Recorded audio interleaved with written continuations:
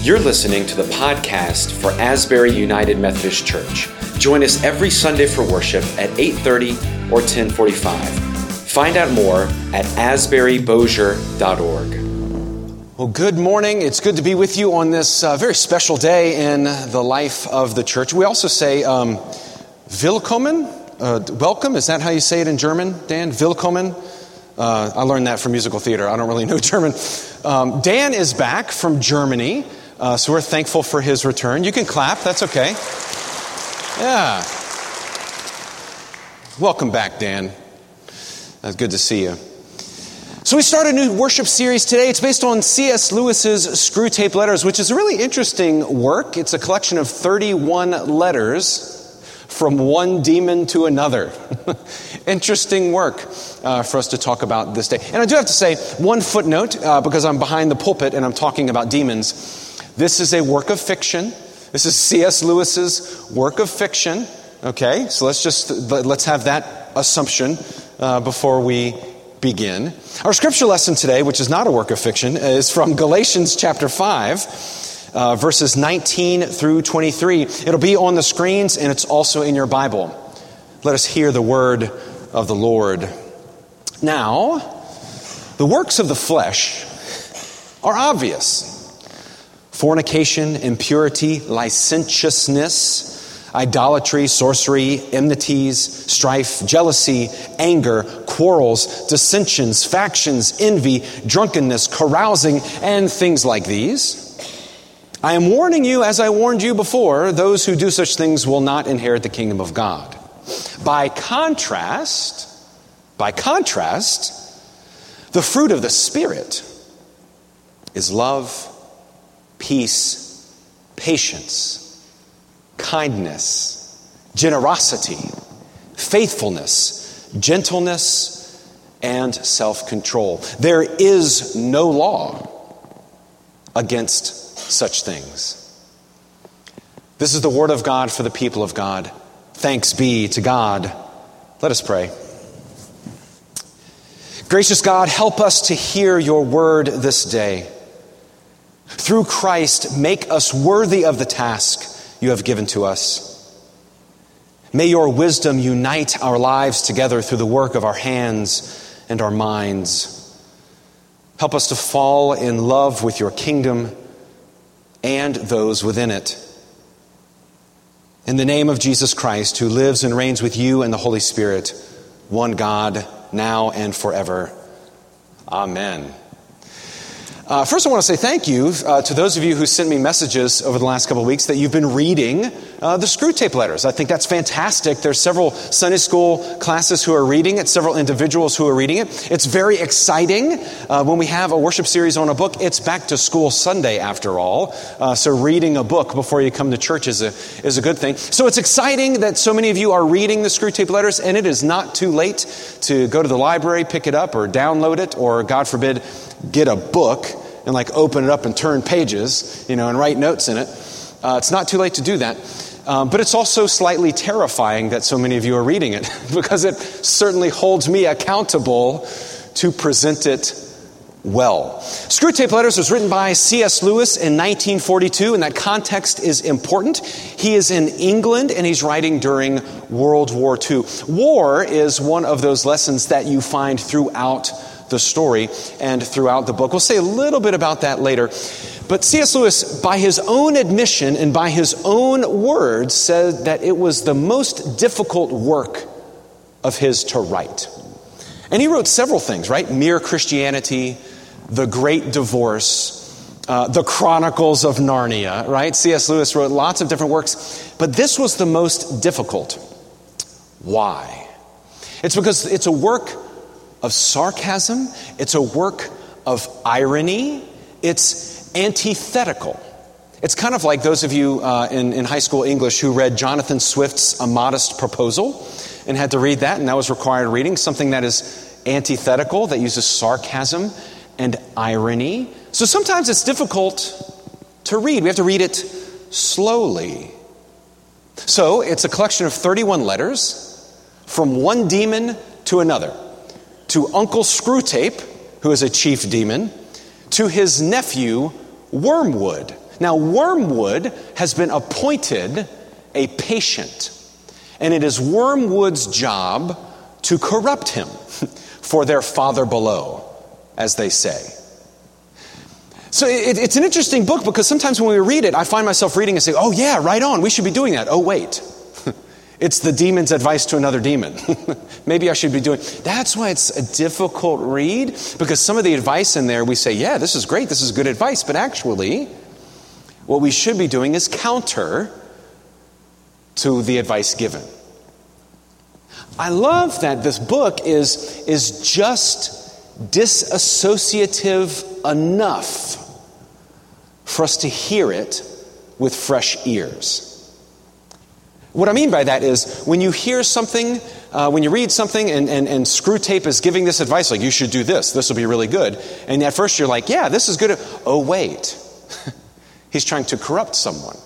It's disassociative, right? It's antithetical. It's backwards. So you have to read it slowly. For example, I often teach, when I teach young clergy preaching for the district, and I'm glad you're all sitting down. I'm glad no one is maybe totally surprised by that you might be surprised that I teach preaching to young clergy. One of the things that I teach them is that if you find that you're losing the congregation, and that doesn't happen here, I'm just hypothetically, if you find that you're losing the congregation, a trick is to do something slightly disassociative, which means you say a statement, but you phrase it as a question, like I just did. It's a statement, but you say it as if it was a question, and the people who are nodding off start nodding to you. It reconnects because it's just disassociative enough for folks to re-engage. And that's what this book is. It is just counter enough. It is just disassociative enough. It uses just enough sarcasm, and it's antithetical enough for us to hear some profound Christian truths in a non-threatening, new way. So Screwtape offers some interesting gems in this book. Early in this series of letters, we find that Wormwood's patient has been going to church. And Screwtape at first says, oh, this is terrible. He's going to church. But this might be a good thing for us. Here's a quote. This is what Screwtape says to Wormwood early in the book. He says, one of our great allies at present is the church itself. Just going to leave that on the screens for just a moment. So here's a demon writing to another demon who says, hey, I'm disappointed that your patient is going to church, but one of our great allies at present is the church itself. I'm going to chew on that for just a second. How could it be that the church is an ally of these demons who are trying to corrupt someone? Well, he continues. So he says, one of our great allies at present is the church itself. All your patient sees is the half-finished, sham Gothic erection on the new building estate. At his present stage, he has an idea of Christians in his mind, which he supposes to be spiritual, but which, in fact, is largely pictorial. So, his patient is very new to the church. And that's a good and glorious thing. That's an awesome thing. Hear me clearly.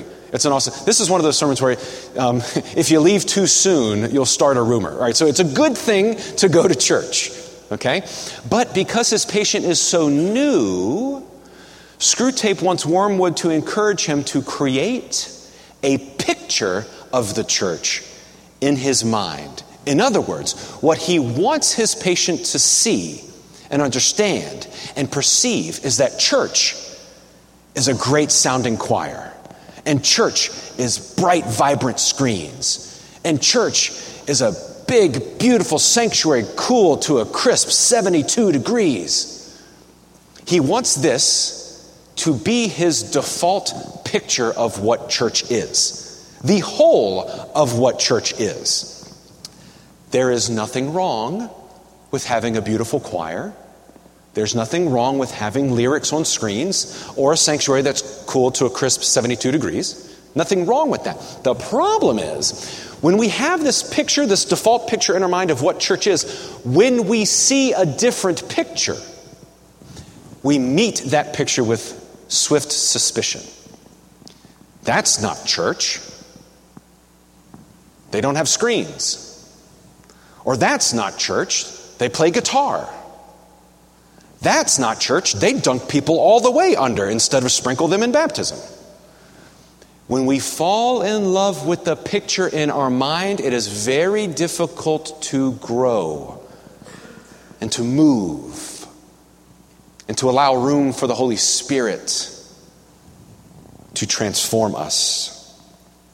He wants his patient to fall in love with the picture of church in his mind, not the church itself, not the kingdom, but a picture. So, for example, there's an artist named Magritte, French artist, who did this painting, and the caption under it says, "Ceci n'est pas une pipe," which means, this is not a pipe. So what is it? It's a picture of a pipe, not the pipe itself. He wants him to fall in love with the picture that he is creating in his mind of what a Christian is and what worship should be. Because if his patient starts to do things like go to Wednesday night connection, or to join a small group study, or to serve on a mission trip, or volunteer with the Boy Scouts, or help sort food on Monday mornings for our food pantry, that picture begins to mature and change and grow. And that is not what Wormwood wants. Wormwood or Screwtape. Now this should give us pause. This should give us pause because we all have, and I'm very nervous about using the royal we, because I don't want to assume where you are in your journey. But I'm confident in this one. We all have a picture in our mind of what church looks like. Or at least should. We all have this picture in our mind, and there's nothing wrong with having this picture in our mind, as long as we understand that our interpretation is not the whole of the gospel. Our picture and our preference, albeit good and holy and righteous at times, is not the whole of the gospel. In other words, if I surveyed everyone in the congregation and asked you, like, what should church be? What should church look like? What should the opening hymn of a church service be? I would probably get 147, pastors are good at eyeballing these things, 147-ish different answers of what that opening hymn should be, or what church looks like. Again, nothing wrong, but then we get into these really silly arguments when we see a picture that's different than the one that's in our mind. For example, I love singing Silent Night at the end of the Christmas Eve worship service. I love singing Silent Night by candlelight at the end of Christmas Eve worship service. Here's a footnote. Do not start this rumor. We will be singing Silent Night during Christmas Eve service this year. Don't start that rumor. But my point is, would Jesus be born if we didn't sing Silent Night on Christmas Eve? Of course. Or if we did a new version of Silent Night, like the David Crowder version of Silent Night that ends with a hoedown, would Jesus still be born? Would there still be presents under the tree? Of course. Of course there would be. But we have this picture of what it should be. And sometimes when we find something counter to that picture, we meet it with great suspicion. Let me just remind you, we will be singing Silent Night out of the hymnal on Christmas Eve service. Thank you.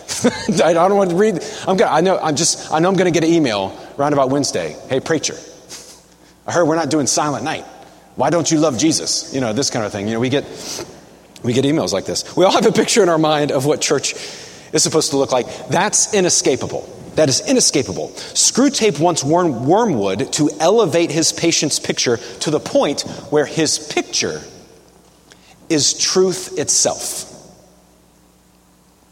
And that's where we've made a misstep. He also wants his patient to have a deep emotional experience at church. Now, what's wrong with having a deep emotional experience at church? Nothing, except especially for a new Christian. There is a difference between emotion and conviction. There's a great difference between emotion and conviction. There's nothing wrong with having an emotional, powerful, moving worship experience. The problem is when you come to church and we're having an off day, and that's equated with God somehow missing or not present. Sometimes we live under the false assumption that being in Christ means that we are called to be happy all the time. Hear me clearly, there's nothing wrong with being happy. There's nothing wrong with being in Christ and being joyful and being, this is the day the Lord has made, let us rejoice and be glad in it. The problem is when you're not, and thinking that you're not happy because somehow God's presence has left you. Read the Psalms. If anything, the Psalms teach us of our great human condition. Of people saying, tears have been my food day and night. Lord, where are you? Where have you been? People shaking their fist at the heavens. And it's in the Bible. We call it the Word of God. He wants his patient to come to church and have an amazing time because he knows that one day it won't be so amazing. Choir might be off one day. The preacher might forget the pastoral prayer and screw up the order of worship. Someone might be rude to you, or you might not be welcomed. That does not mean that God's presence has left us. It means that we are still on the road, as John Wesley would say, toward Christian perfection. We just haven't made it yet. I have a friend, for example. Who was suffering with depression. And this was several years ago. He was suffering with depression, and he first went to go see his pastor. And this was at my home church in Slidell, Louisiana, First United Methodist Church in Slidell. And he came and spoke with the pastor, and he said, I know that I should have the joy of Christ. I know that my Redeemer lives, as we read in the book of Job. But I feel nothing. I've lost the ability to feel. And preacher, I need your help. And the pastor had the courage to ask him, have you been to a doctor? Well, and my friend said, well, no, I'm supposed to come to you first. He goes, no. Have you been to a doctor? God created really smart people who can help you. You might be dealing with simply a chemical imbalance. This person had a heart attack. And sometimes after a heart attack, depression follows because the chemicals in your body are all out of whack. And have you been to a doctor? You might be dealing with a chemical imbalance, not your fault. Now, if the doctor can't help you, that's when you come to see the great physician. That's when you come and let us pray over you and invite the Holy Spirit to intervene. The courage of a pastor, because we pastor, we like to be right. A lot. And when someone asks us for help, we like to offer it. And the courage of the pastor to say, no. Go to a doctor first. Start there. And then if the doctor can't help you, that's when we'll get the anointing oil out. That's when we will pray. And that's when we'll invite the great physician to do that work. This is why emotion versus conviction. Emotion ebbs and flows and changes and alters. We're happy, we're sad sometimes. And hear me clearly, I hope that you leave Asbury with a smile on your face and you're feeling good and you're excited. It's just the problem is that excitement typically wanes after your Sunday afternoon nap or maybe you're starting homework or maybe you're starting the work week and you kind of forget emotion comes and goes. Conviction, however, is transformative. Conviction transforms us and changes us. This is why the fruit of the Spirit, to get back to the text, the fruit of the Spirit is so important. Now, Paul in Galatians 5, he starts and he gives us this laundry list of sins, right? He talks about licentiousness, which you rarely hear. on Twitter or anywhere. Licentiousness, sorcery, enmities, strife, jealousy, anger, quarrels, dissensions. Understand, he's not writing a checklist. In other words, we're not supposed to be reading Galatians 5 in this chapter and to see which ones we've committed and which ones we've not. Like, okay, licentiousness, I've not done that because I have no idea what that word means. Envy, okay, I might have been envious. I'll check that box this week. Drunkenness, football season's coming. Envy, carousing. He's not giving us this list. It's not a small group exercise where you put like bad things in column A, good things in column B, and you see how many bad things you've done so that you know how many good things to do in this column. That's not what Paul is doing. Christ did not come to establish a new law, and neither did Paul. The clue is, at the end of this, so we have envy, drunkenness, carousing, and things like this. Etc., etc., etc. By contrast, we have the fruit of the Spirit. And here's the contrast. These works of the flesh turn us inward. They make us slaves to ourselves. Impurity, jealousy, anger, quarrels. We are slaves to the emotions that come from the works of the flesh. By contrast, we have joy, love, generosity, peace, kindness. These things, these works of the Spirit open us up, and they demand of us to be connected with one another. The works of the flesh turn us inward, or as St. Augustine would say, curvatus, our soul is curved in on itself, or makes it impossible to see above our own shoes. However, the fruit of the Spirit, this work of the Spirit, love, joy, peace, patience, kindness, generosity, faithfulness, gentleness, self-control, these are the things that open us up to see our connectedness with one another in God's kingdom. The kingdom of God is at hand. We had a whole series on it in July. So in other words, Paul is not creating this list to say, these schmucks are out, these guys are in. As if St. Peter at the gates, okay, did you commit licentiousness? Let me back up. Do you know what licentiousness means? Okay, check. No. In other words, it's not a list about getting in or out. Or I wasn't kind today, I need to make sure I make it home, because if not, I don't know if I'm going up or down. That is not what Paul is getting at.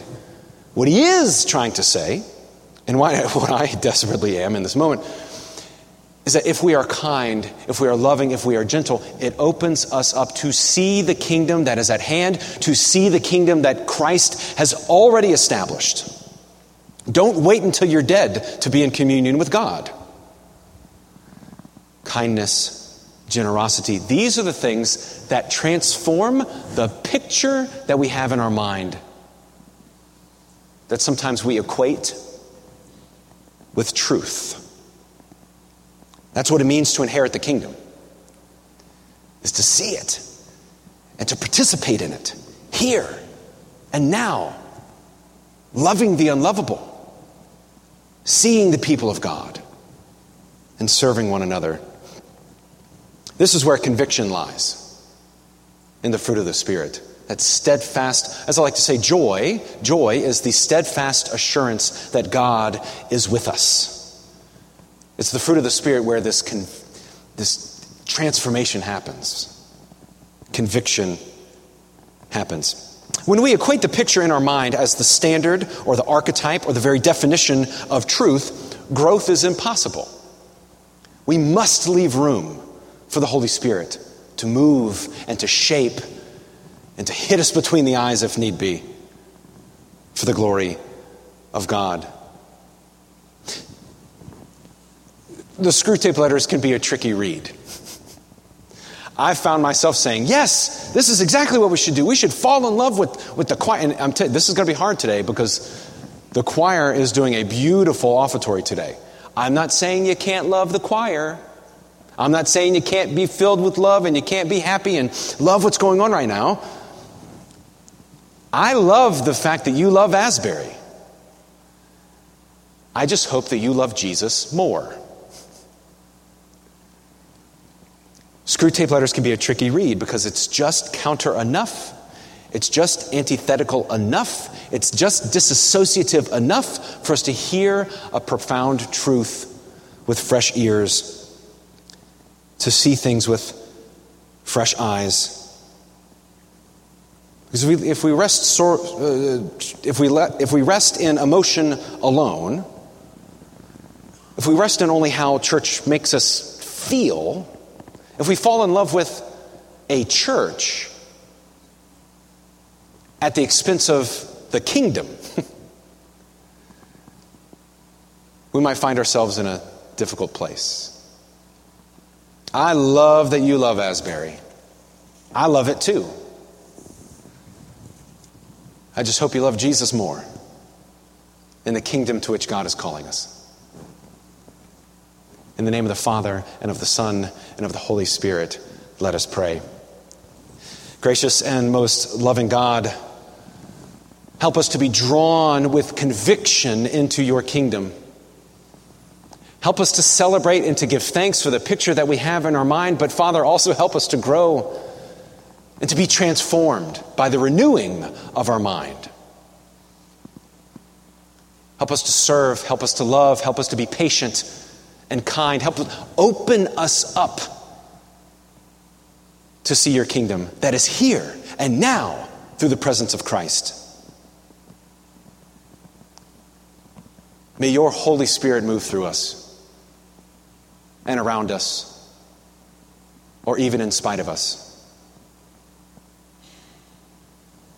In Jesus' name we pray. Amen.